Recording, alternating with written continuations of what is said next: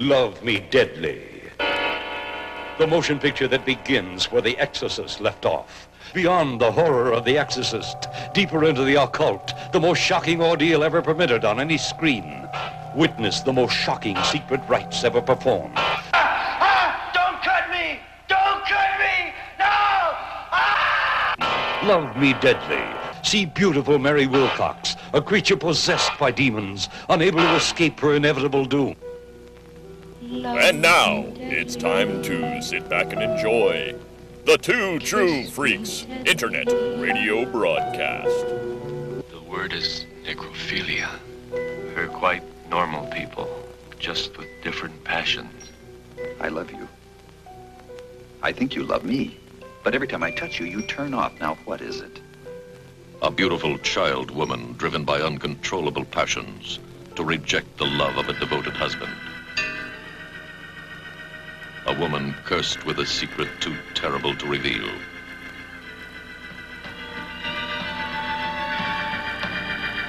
Doomed to love only the dead.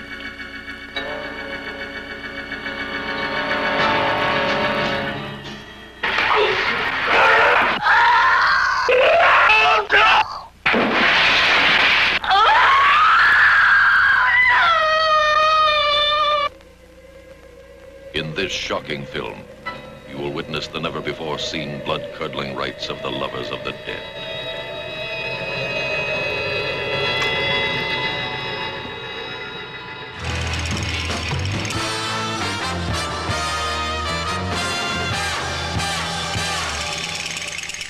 Chris Honeywell is an internet loudmouth. Man, oh man, I am just dying to see a good movie. Hated and reviled by his few remaining friends, he catches the attention of Thomas DJ, perhaps the world's most cunning supervillain. Ensconced in his ultra-scientific hideout, with only his robot army and stunning assistant to keep him company, DJ springs into action. What is this idiocy? Virginia, use the molecular transmigration beam to bring this fool to me! Virginia trains the hellish mechanism, and with a clap like thunder and in a blinding psychedelic light, Chris Honeywell stands before his tormentor. Normally, I do not suffer fools, but I see beyond the yawning chasm of ignorance that is your brain and the endless sluice of sewage which is your mouth, that they form a basic animal intelligence that I may be able to mold to my own devices. Okay. Therefore, in my mercy, I offer you two choices. Instant, painless disintegration, or you study grindhouse movies at my feet now! Choose!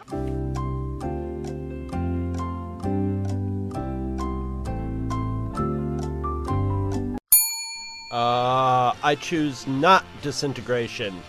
So be it.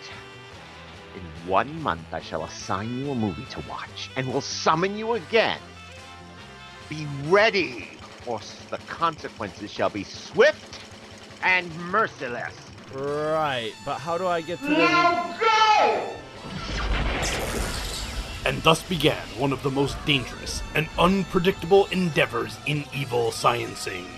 The Honeywell Experiment.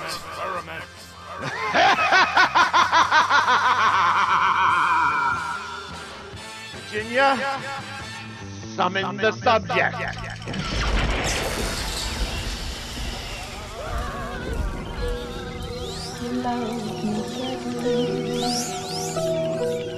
Again. Again!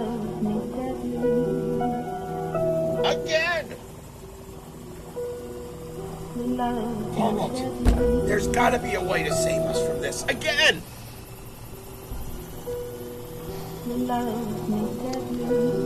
It's not happening, man. There's got to be a way.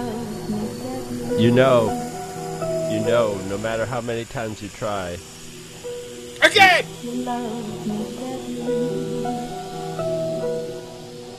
It's pointless, man. It's still stuck in my head. We watch this movie on every timeline, man. Every single one. Oh, gosh. And I thought this was going to be the fun movie that we do usually every New Year's. Oh, this was not fun. I thought you did it on purpose because you were like, oh, as every New Year's, we're going to give you a little break and have something light and fun. And then this. And then this. This was... At first I thought Objective... it was going to be the classic movie Kiss Me Deadly, but it's not. Oh, no, with Ralph Meeker. Yeah, it's not, no. It's not that movie. This is, I think, objectively the worst film we have done. We have done more incompetent films. Mm-hmm. We have done films that are rougher to watch. And far more graphic. And this is just... This has... Just puts it right in the middle of that little Venn diagram between it being incompetent and also being really skeevy. So, Happy New Year! Woof. Have some Love Me Deadly. Love Me Deadly, I guess, pretty fitting topper to 2021, I guess. Yeah, because getting through 2021 was kind of like effing a corpse. Like getting through to Love Me Deadly. Oh God, this was brutally bad. This was poor Lyle Wagner, and I never thought I'd ever say those words. He did it to himself or his agent. Well, he consented to whatever his agent. Maybe, I don't know. Maybe there was some blackmail information on Lyle Wagner or something. I don't know. It just seems like such a weird choice for him. Well, this time period was a heavy time period of weird choices. You know, people. Yeah, but he was. Go ahead. People were, you know, pushing the envelope and stretching their boundaries, and I don't know. I feel like somebody pitching this movie to say Lyle Wagner's agent or something is like saying we want to step up the Psycho game, you know, and do it. This is a psychological, you know, a psychological horror movie about what would drive. What psychological conditions would drive a woman to necrophilia, and you know, and which sort of what Psycho was. We don't know if there was any necrophilia involved, but he was, you know, corpse desecration and such. But well, that's another reason why I think it upped the skeevy for me, is the fact that it is trying very hard to be psychologically deep and to explore Lindsay's obsession and why she has it, and they get it wrong so bad. Yeah, it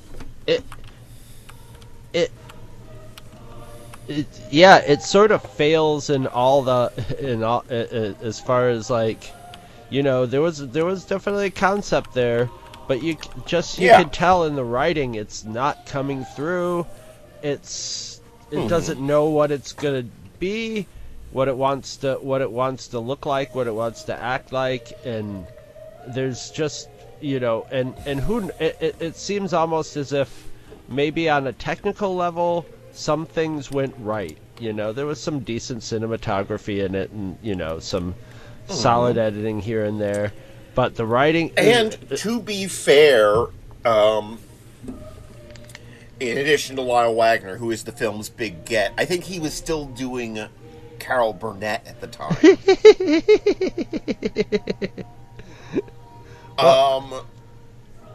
Mary Charlotte Wilcox, who I think this was meant specifically as a vehicle for, is not all that terrible an actress. But my God, this film made me feel really, really wrong. From the moment that what's his name? David, I think is his name. I don't remember. It's hard to remember any of the names except for Lindsay, and I just think of her dad. I think of her dad as Conway. I think of her dad as named Conway Twitty because he looks like Conway Twitty, and Lyle Wagner and Lindsay.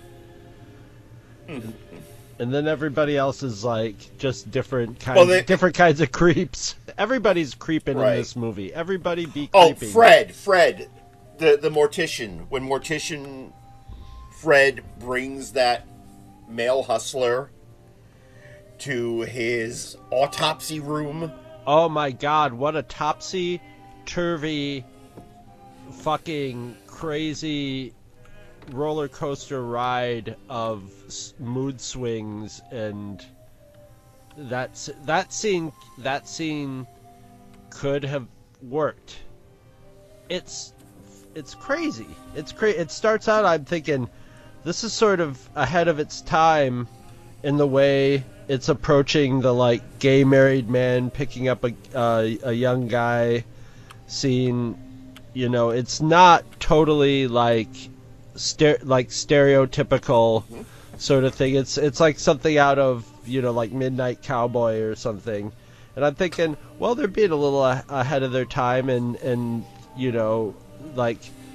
sort of more realistic in their portrayal of this. This is interesting. And then it gets super creepy and Cronenberg-y. Yeah. And then which is where this movie, it succeeds in being creepy. I don't think it does in the way that they wanted to, but it's certainly creepy. But then it goes from being this, you start thinking about how terrible it would be to be live, have your blood pumped out while you're alive and embalming fluid, and formaldehyde being pumped in. Yeah. Let's not forget that. But then the guy starts pulling Nicolas Cage and yell, with the bees by yelling, my blood, my precious blood. So it goes from that to then the goofiness ruins it. It's always got the creepiness as a and there is such a disconnect between the scenes of Lindsay and Lindsay having her party and Wade kind of forcing himself on her, which also is kind of skeevy, but in a different way. Right. It's such and for a while, it's like there are two different movies going on. Yep. One featuring Fred and his coven of necrophiliacs, and one featuring Lindsay. And every once in a while, they kind of sync up, and then they go off in their separate ways again. And this is such a undeveloped supernatural cult. We don't know what they, I don't even think they're supernatural. Well, that's the thing that's the thing is, you see a cult in it, you think there's going to be a supernatural element to it, and stuff like that, but it's not. And I think it's totally plausible that you would get, if you got a whole group of necrophiliacs together, they would come up with some ceremonial thing, just because of that time period, it'd be okay, and that would be something everybody could, everybody could do together, unless you've scheduled your private time with the corpse and stuff. But none of that's ever explained, and there is no supernatural natural element. So that all of a sudden, I always got the hint that this was not so much a cult as a business to Fred. That he was on the lookout for people like himself that he could provide a service to. Yep, and either get him in the cult or get him as a private client that you could possibly blackmail or something. But the big problem with him was casting. Is he was creepy, but he it would have been a lot more plausible if he was I don't know if more attractive or more charismatic you know, or like less greasy. Yeah, more of a seducer than just like showing up going, "Hey, yeah, you know you want it, you know you want. I got one for you. Hi." You know, and considering that on the other side you've got Lyle Wagner, you know, who is the epitome of the strong-jawed hero. The TV leading man, just TV leading man, middle-aged, barrel-chested. Mm-hmm. Supposedly the director was a high school theater teacher, and this was his first and maybe only film. And this was also, I guess, his first script, and the script was so bad that producer Buck Edwards had montages put together, and there were some obvious montages that felt like some obvious post work, that felt like, and those parts, for one, being just tonally completely off. If you're doing like they almost felt tonally like the sort of postmodern approach these days, where you know it's almost parody, where you would have like that, and there I think they were going for the same thing of like, okay, we're gonna superimpose this, you know, her quote unquote normal bliss with, you know, what's going on underneath, but it almost looks like it's like if you didn't know the subject matter and stuff, you'd almost think this was like a made for TV movie. With the padded montages and stuff, and the light romantic montage. I mean, it's comical in this movie. It is one of the only parts that isn't creepy, just because it's so awkwardly comical and so just standardized. You know, I tried to watch it almost as a David Lynch movie sometime, but it still wasn't even awkward enough for that. It's and it's kind of gross throughout. It's one of these films also where, now granted it was shot in Los Angeles, but still it's one of these films where the necrophilic cult operates so openly, picking up people and killing them, and if they are discovered, they kill people, and if people ask about them, they kill them. We need to come up with a name. There needs to be a name for that, because that distinguishes different kinds of horror movies. There's the horror it's like the horror movies where the cops exist and the ones where the cops don't exist. Cops aren't don't go to the cops, don't talk about the cops, don't have the cops involved, don't have an ongoing investigation, don't have a montage of newspapers going missing people in this small small community, you know, or anything like that, you know. So it just operates in its own sort of dream time of where it's like, yeah, we're not even factoring that into this. It has nothing to do with the story. We have to focus on the psychological aspects of what would trigger an electric complex and a necrophiliac. Necrophiliac, yeah. It's And I only say that because that's like my forensic sort of what I think they were trying to do. But really, I mean, I don't have a clue. Yeah. You can't get a clue. You can only guess. I basically kind of agree with you. I think that they wanted to make this important statement about her mental illness that got totally lost. Especially considering when we get the quote-unquote reason why Lindsay is so attracted to the dead. It's standard traumatic experience triggers insanity that was running rampant in 70s movies. Yep. It's easy. It's a nice, easy. It makes sense in a movie like boom, boom, flashback, boom. You know, all the pieces missing. You have one thing that fills in all the blanks. You know, so. Yeah, and there's also that hideous theme song. Which they choose to play in its entirety during the film during one of the montages. And usually, and most of the music and the theme song especially is almost always sounds inappropriate whenever it's put up. Oh yeah.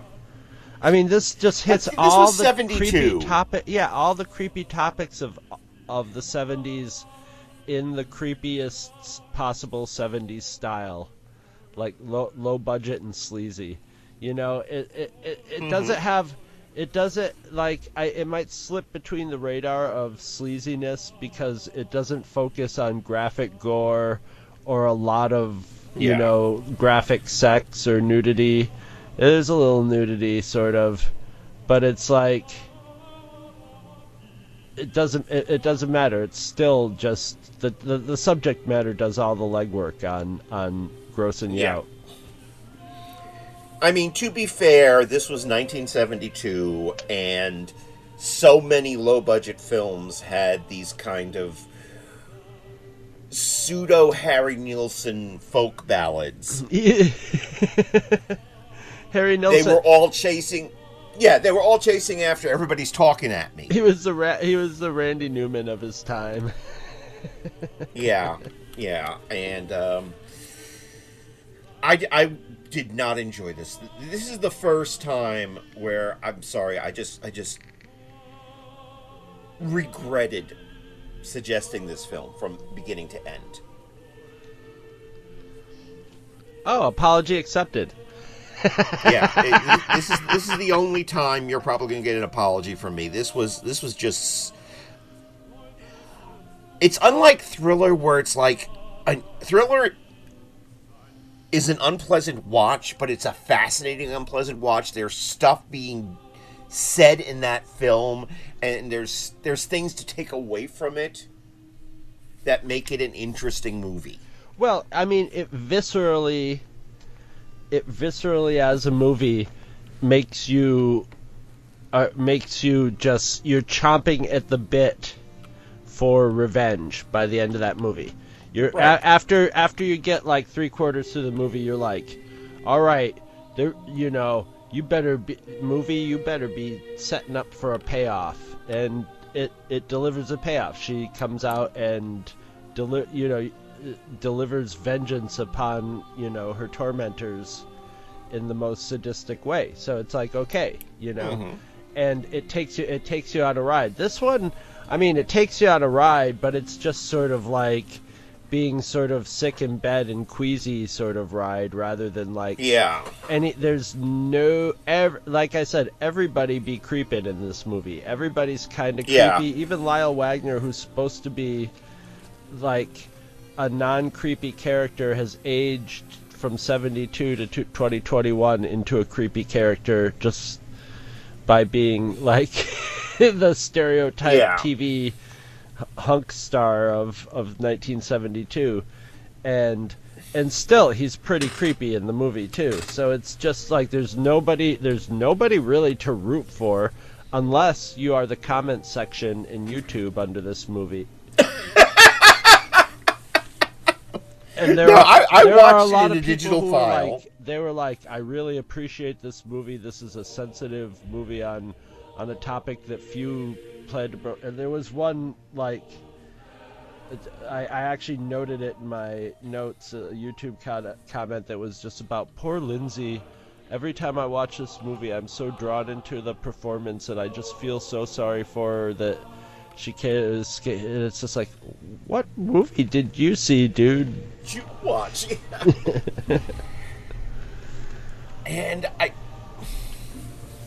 But I mean, once again, we mentioned Mary Charlotte Wilcox was actually I think a better actor than this script deserved. Yeah, it's the others. It's bad. I mean, Christopher Stone, who plays the other boyfriend, the one who almost rapes her at the top, and automatically loses our sympathy. Even if he does apologize afterwards. Yeah, they always apologize afterwards in these movies. Pretty bad and pretty gross, and Lyle Wagner is Lyle Wagner, and you're like, what the hell? What the hell is? Are we going to see Mr. Tudball? One can only hope. I was hoping Corman and I mean Tim Conway and Harvey Korman could have done something with some of these characters in here. Harvey now, but yes, all of a sudden we have another movie with Harvey Korman as the mortician. Just like yes. Hello, like trying to hello constable, and like trying to. Yes, I understand you might be interested in fucking the dead. No, I was only joking. Yes, why would I say that? No, really, are you? It's like Mel Brooks's "Love Me Deadly." Yeah, this was rough. But you know what? It was successful. It was made on a budget of $42,500, and it grossed $18 million. Holy shit! Yeah. So, Buck Edwards did reap what he sowed. He got his money. So, hooray for him. And it also amazes me that this film has a Blu-ray. I can believe it. It's amazing. It's like everything now has a Blu-ray. Well, I'm kind of all for that because I'm not against. I'm kind of like if you're gonna take anything that you can get your hands on and restore it and stuff, yeah, go ahead and do it. Even if it's a piece of garbage. The weird thing about Blu-ray, they're not restoring it for archival. They sort of are. I mean, there's some companies that I think are kind of ideological about it, but at the same time, they're gonna do stuff that they can sell, or at least do as much stuff that they can sell, and do some stuff maybe that wouldn't sell as much. But for some reason, even if you're in that position, you have to pick out something for a reason, even if it's just like historic trivia reasons. Right. This is a weird one though, or maybe it's just because you can. Maybe it's just because you could. Maybe a print turned up of this that never had been put through a projector somewhere and just was in great shape, and they're like, well, might as well do it. Or maybe disturbingly enough. And if you want to be disturbed, go check out the YouTube comments. There might be a big fan base for this movie. Because there are which is funny, since the only time I had heard about... It's funny because the only time I had ever heard about this movie was a review in Stephen Pachowski's Slime Time back in the 90s, during the age of the newsletter, the fanzines. Yes, and Scott Gardner, I just missed. He sold all his Slime Times on eBay, and I missed it. I was gonna go for those. What a fantastic magazine that was. Well, that was a great time. That was because you had Pachowski, you had Michael Weldon, who of course authored the Psychotronic Film Guide. You had Michael Gingold, who later went on to become assistant editor at Fangoria. Had one. A lot of people. I had one. I had a Sticky Carpet Digest, but a lot of people that were good writers had these fanzines. Yeah, digging into the past. I found out about Slime Time through Scott Gardner because he took me to a comic shop in Syracuse, and it was where the guy I don't know if we met the guy who I don't know if he was working there, the guy who made it, but that was where he worked. It was like his home base comic shop I don't know if he owned. I think he owned it, but well, Steve later moved down here to New York. I do remember that. But yeah, he was up in Syracuse at the time. When that's about the same time he changed the format of the book and the title of the fanzine to something a little chunkier, a little more like a magazine. Yeah. When and then there was like Jeff Smith. Oh, go ahead. When we were getting it in Syracuse, it was your standard sort of folded in half 8 by half 11, with a sort of thicker cardboard. Or I don't even know if it was a cardboard. That was it was already just a piece of colored paper on the, and it was a hand stapled. When it was Slime Time, it was just basically a couple of sheets of paper, the top one green, stapled together. And then he went into, like I said, what seemed to be like a more of a conventional magazine format with it was still a green cover, but it was a green kind of like cardstock cover. But I forget what he called it. But my friend Jeff Smith over in Texas did, what was it? Wet Paint, it was called. And I wrote for some of them. I wrote a lot of stuff for Jeff. I wrote the Batman the Animated Series episode guide for him. As well as the Tick episode guide. Speaking of slime, our friend of the show, Greg Lamberson, a famous slime filmmaker, slime enthusiast, Slimeophile, was on Facebook. Whose picture, Guns of Eden, is going to be coming out this coming year. And we hope to have him on. But go ahead, continue. Yeah, I've been stalking Guns of Eden online, watching by coincidence, somebody I'd worked on a video shoot, who I friended it on Facebook at the video shoot, is also working on Slime Time. So I have this sort of two-pronged, or on Guns of Eden.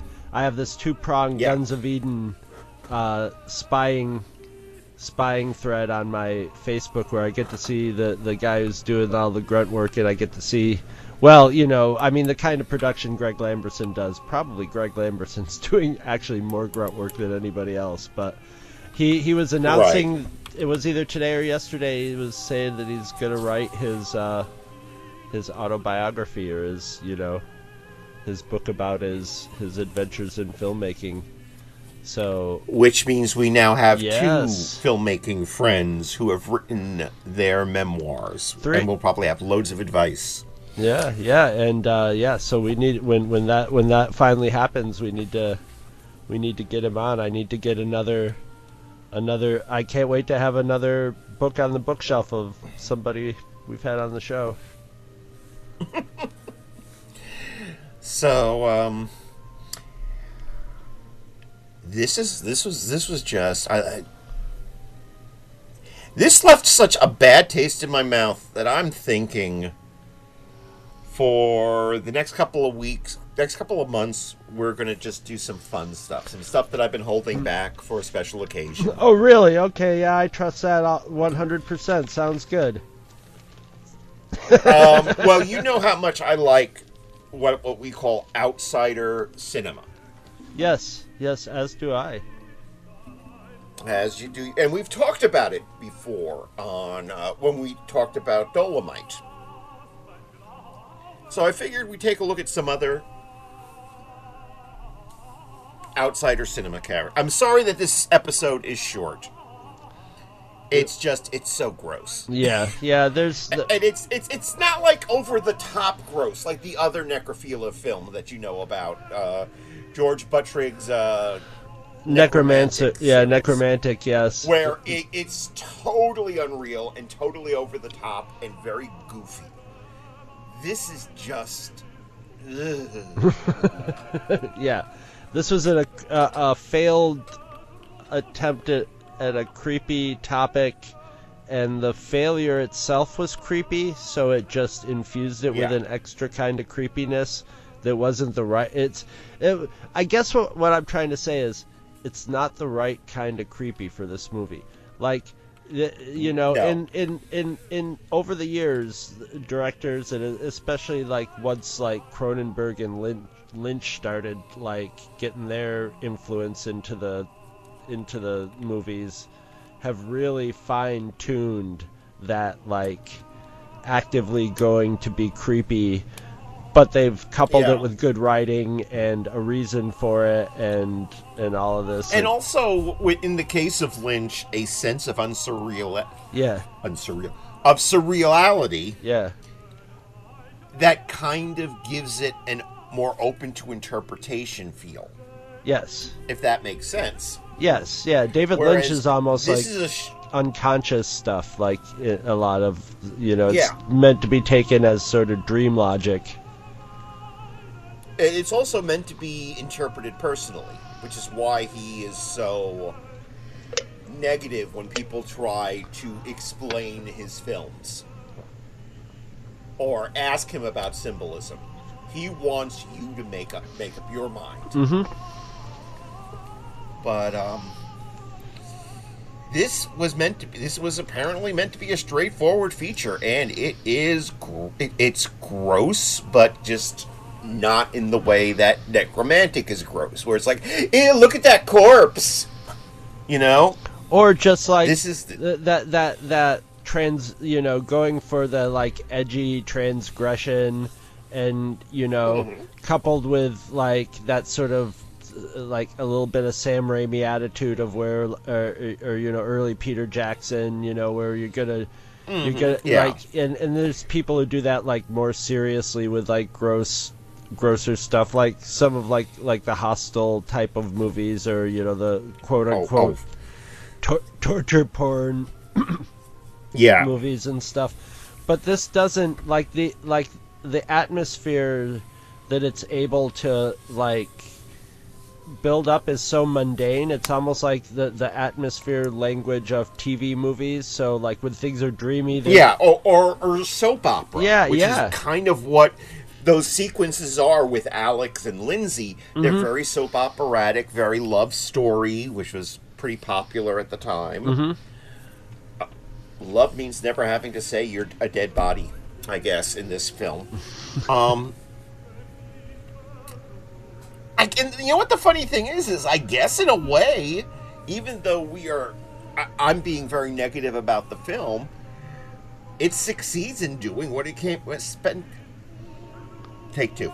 It succeeds in what it set out to do. Yeah, as far as we can tell what that is, yeah. Yeah, which is, I mean, it seems like it was intentionally meant to be a horror film. And it does have this sense of unease throughout.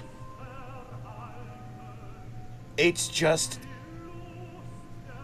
not the sense of unease I want from watching a horror film. Yeah, no, it doesn't. Like, I appreciate when a director or any kind of artist can navigate me into somewhere where I wouldn't normally want to go, or would go, or you know, or whatever, but you're trusting them to navigate you there.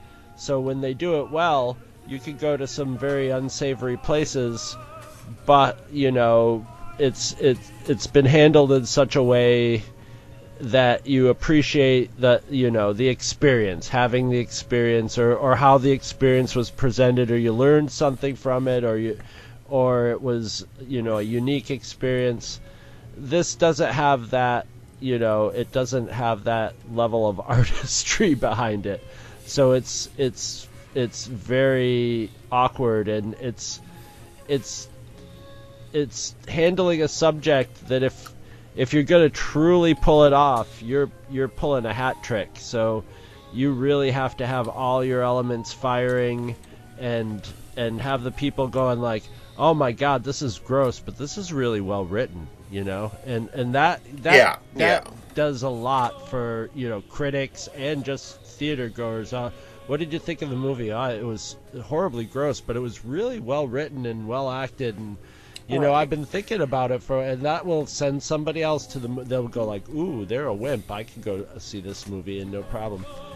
But yeah, the only time I would ever watch this movie again is if I could travel back in time and be a fly on the wall and observe people on dates watching this movie together, because that would be some prime cringiness. Go back to one of the 8 Atlanta drive-in theaters. Oh God, that's right, in a drive-in, like a couple in a car in a drive-in, and like maybe on their first date, and they both want to make out with each other, but this movie is playing in the background. No, it was its first release was in September 13th, 1972, in Atlanta, Georgia, and it was something like I have. In fact, I'm calling up right now an advert from the Atlanta Constitution. It was on a triple feature with Blood Fiend, which is otherwise known as Theater of Death, which is a Christopher Lee film about the Grand Guignol Theater in France, and Blood Demon, another film starring Christopher Lee, where he was doing work in Europe, and it was probably just before he decided he was never going to do any more work in Europe without him being able to do the dubbing again. And it was German. That I do remember. It's a German film, but it's one of these, like, we're trying to make an Edgar Allan Poe film so people will think we're part of the Roger Corman cycle, but not really. And the entire bill is referred to as the Triple Blood Trip into the world of shock, horror, terror of the year.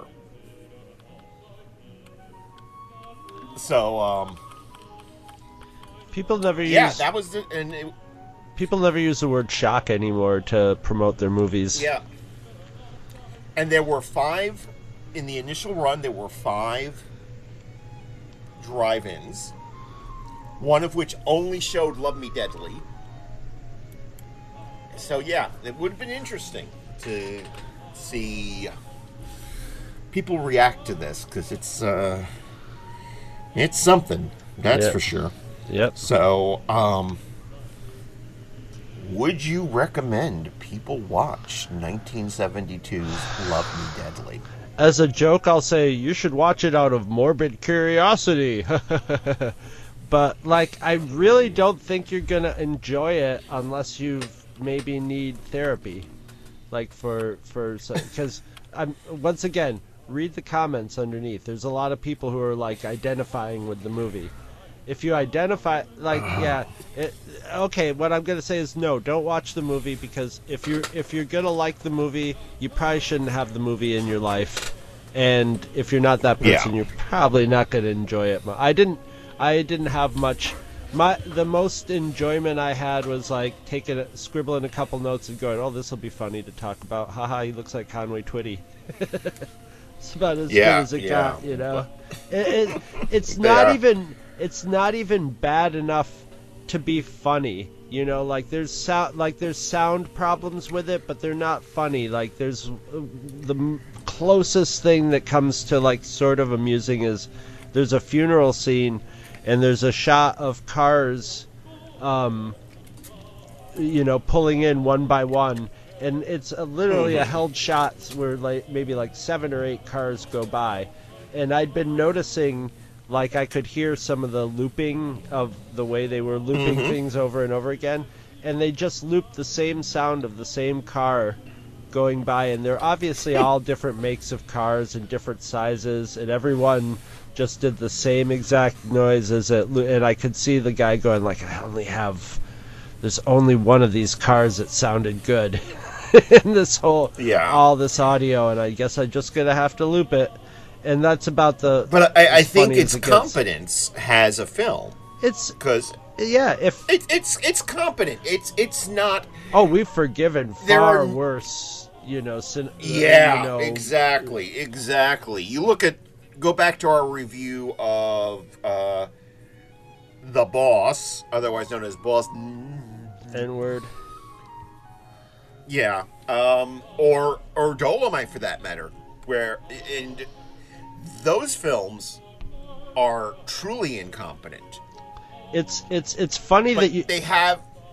Oh, go ahead. Go ahead. It's funny that you mentioned that because today, for some reason, I pulled off the shelf a book I've had for years, and I didn't think about it when we were watching these movies. But I have a book on blaxploitation movies that's basically it's a collection of great glossy pictures and posters, and then it sort of segments it by directors or actors who were big at the time. So you get there's a whole Fred Williamson section, and I looked up Boss N-Word, and next to it was a Fred Williamson and Richard Pryor movie, and oh yes, Adios Amigos. Adios Amigos, and I was like, that exists, and I look at it and I'm like, that's even pre Blazing Saddles, I'm like, okay, I'm gonna go look this up, and I found it on YouTube, and I was like, you will never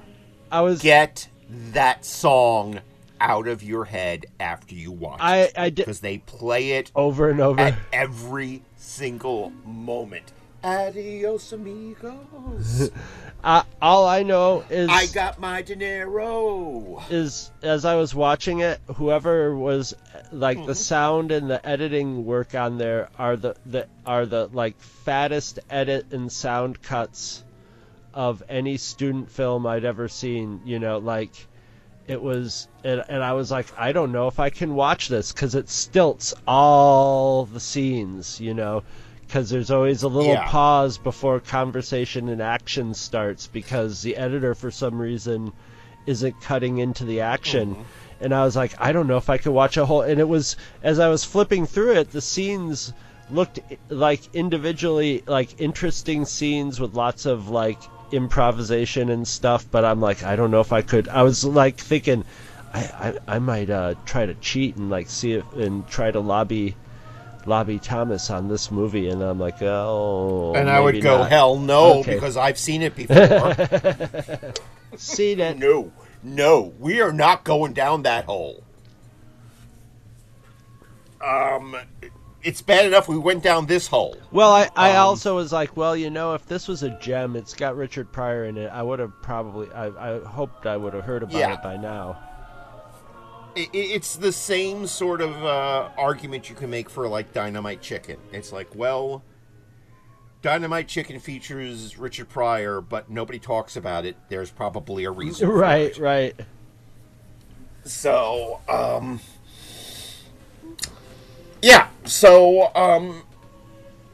to kind of wash the taste of this film out of our mouths, I figured we'd go into outsider cinema and take a dip into the oeuvre of one of the first female directors in the history of filmmaking.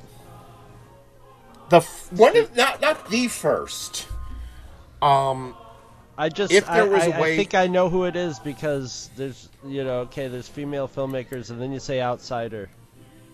Yeah, if we were going to talk about the first female director, that would probably be Ida Lupino, who was a genuine badass, and her movies are great, and I recommend everybody go and seek them out because they're these cool film noirs that were done for Poverty Row Studios. But every time you're reading a Hollywood biography and someone tells their Ida Lupino story, it's always a great story. Hey, like I said, she was a legitimate badass. She wanted to make movies.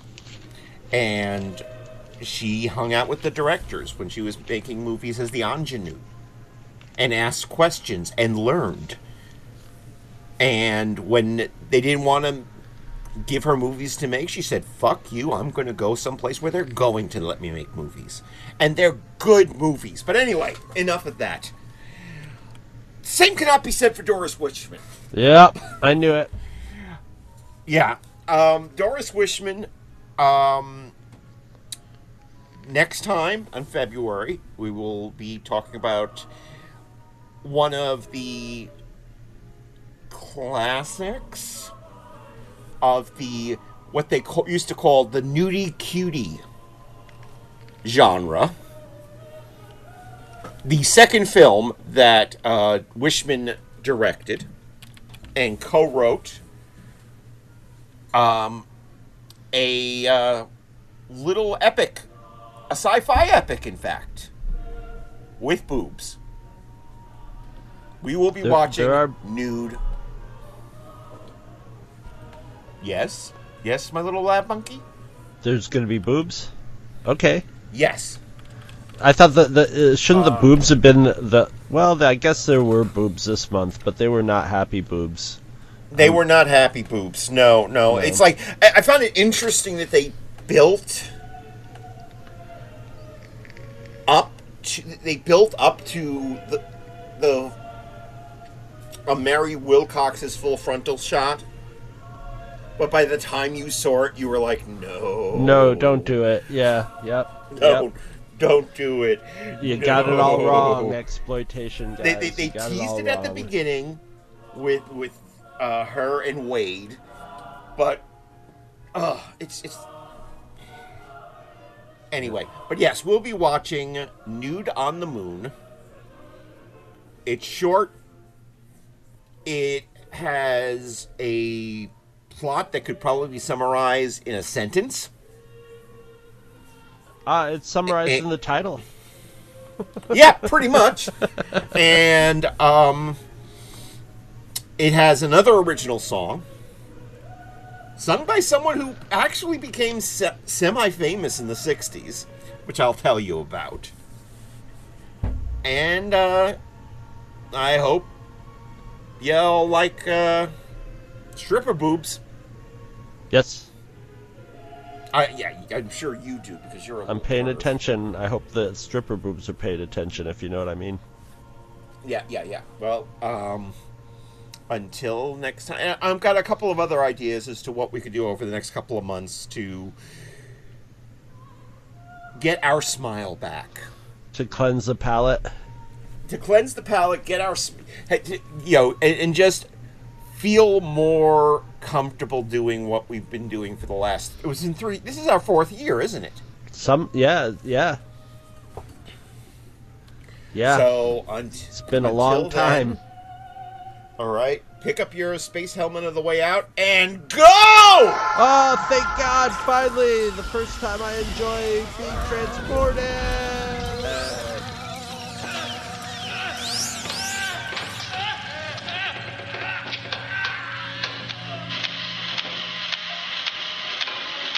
The word is necrophilia. They're quite normal people, just with different passions. Don't cut me! Don't cut me! No! Love me deadly. Kiss me deadly. This very special love can never be. Love me deadly. Kiss me deadly. This very special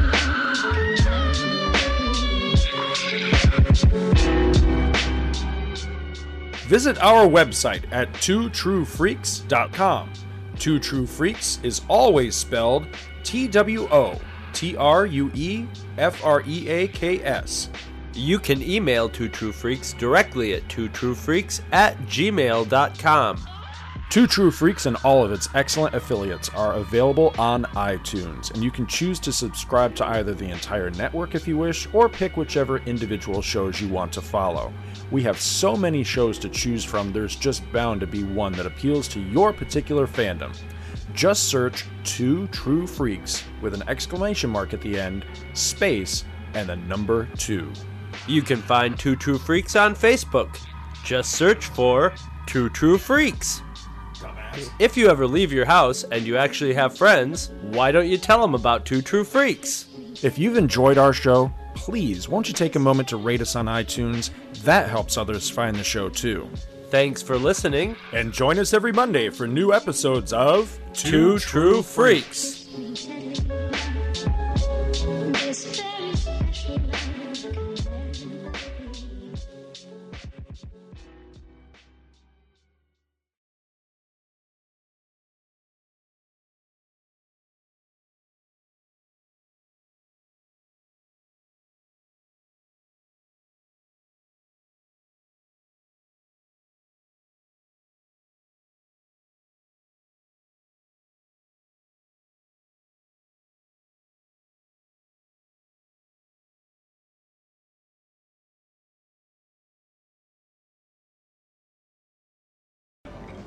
For my dead body.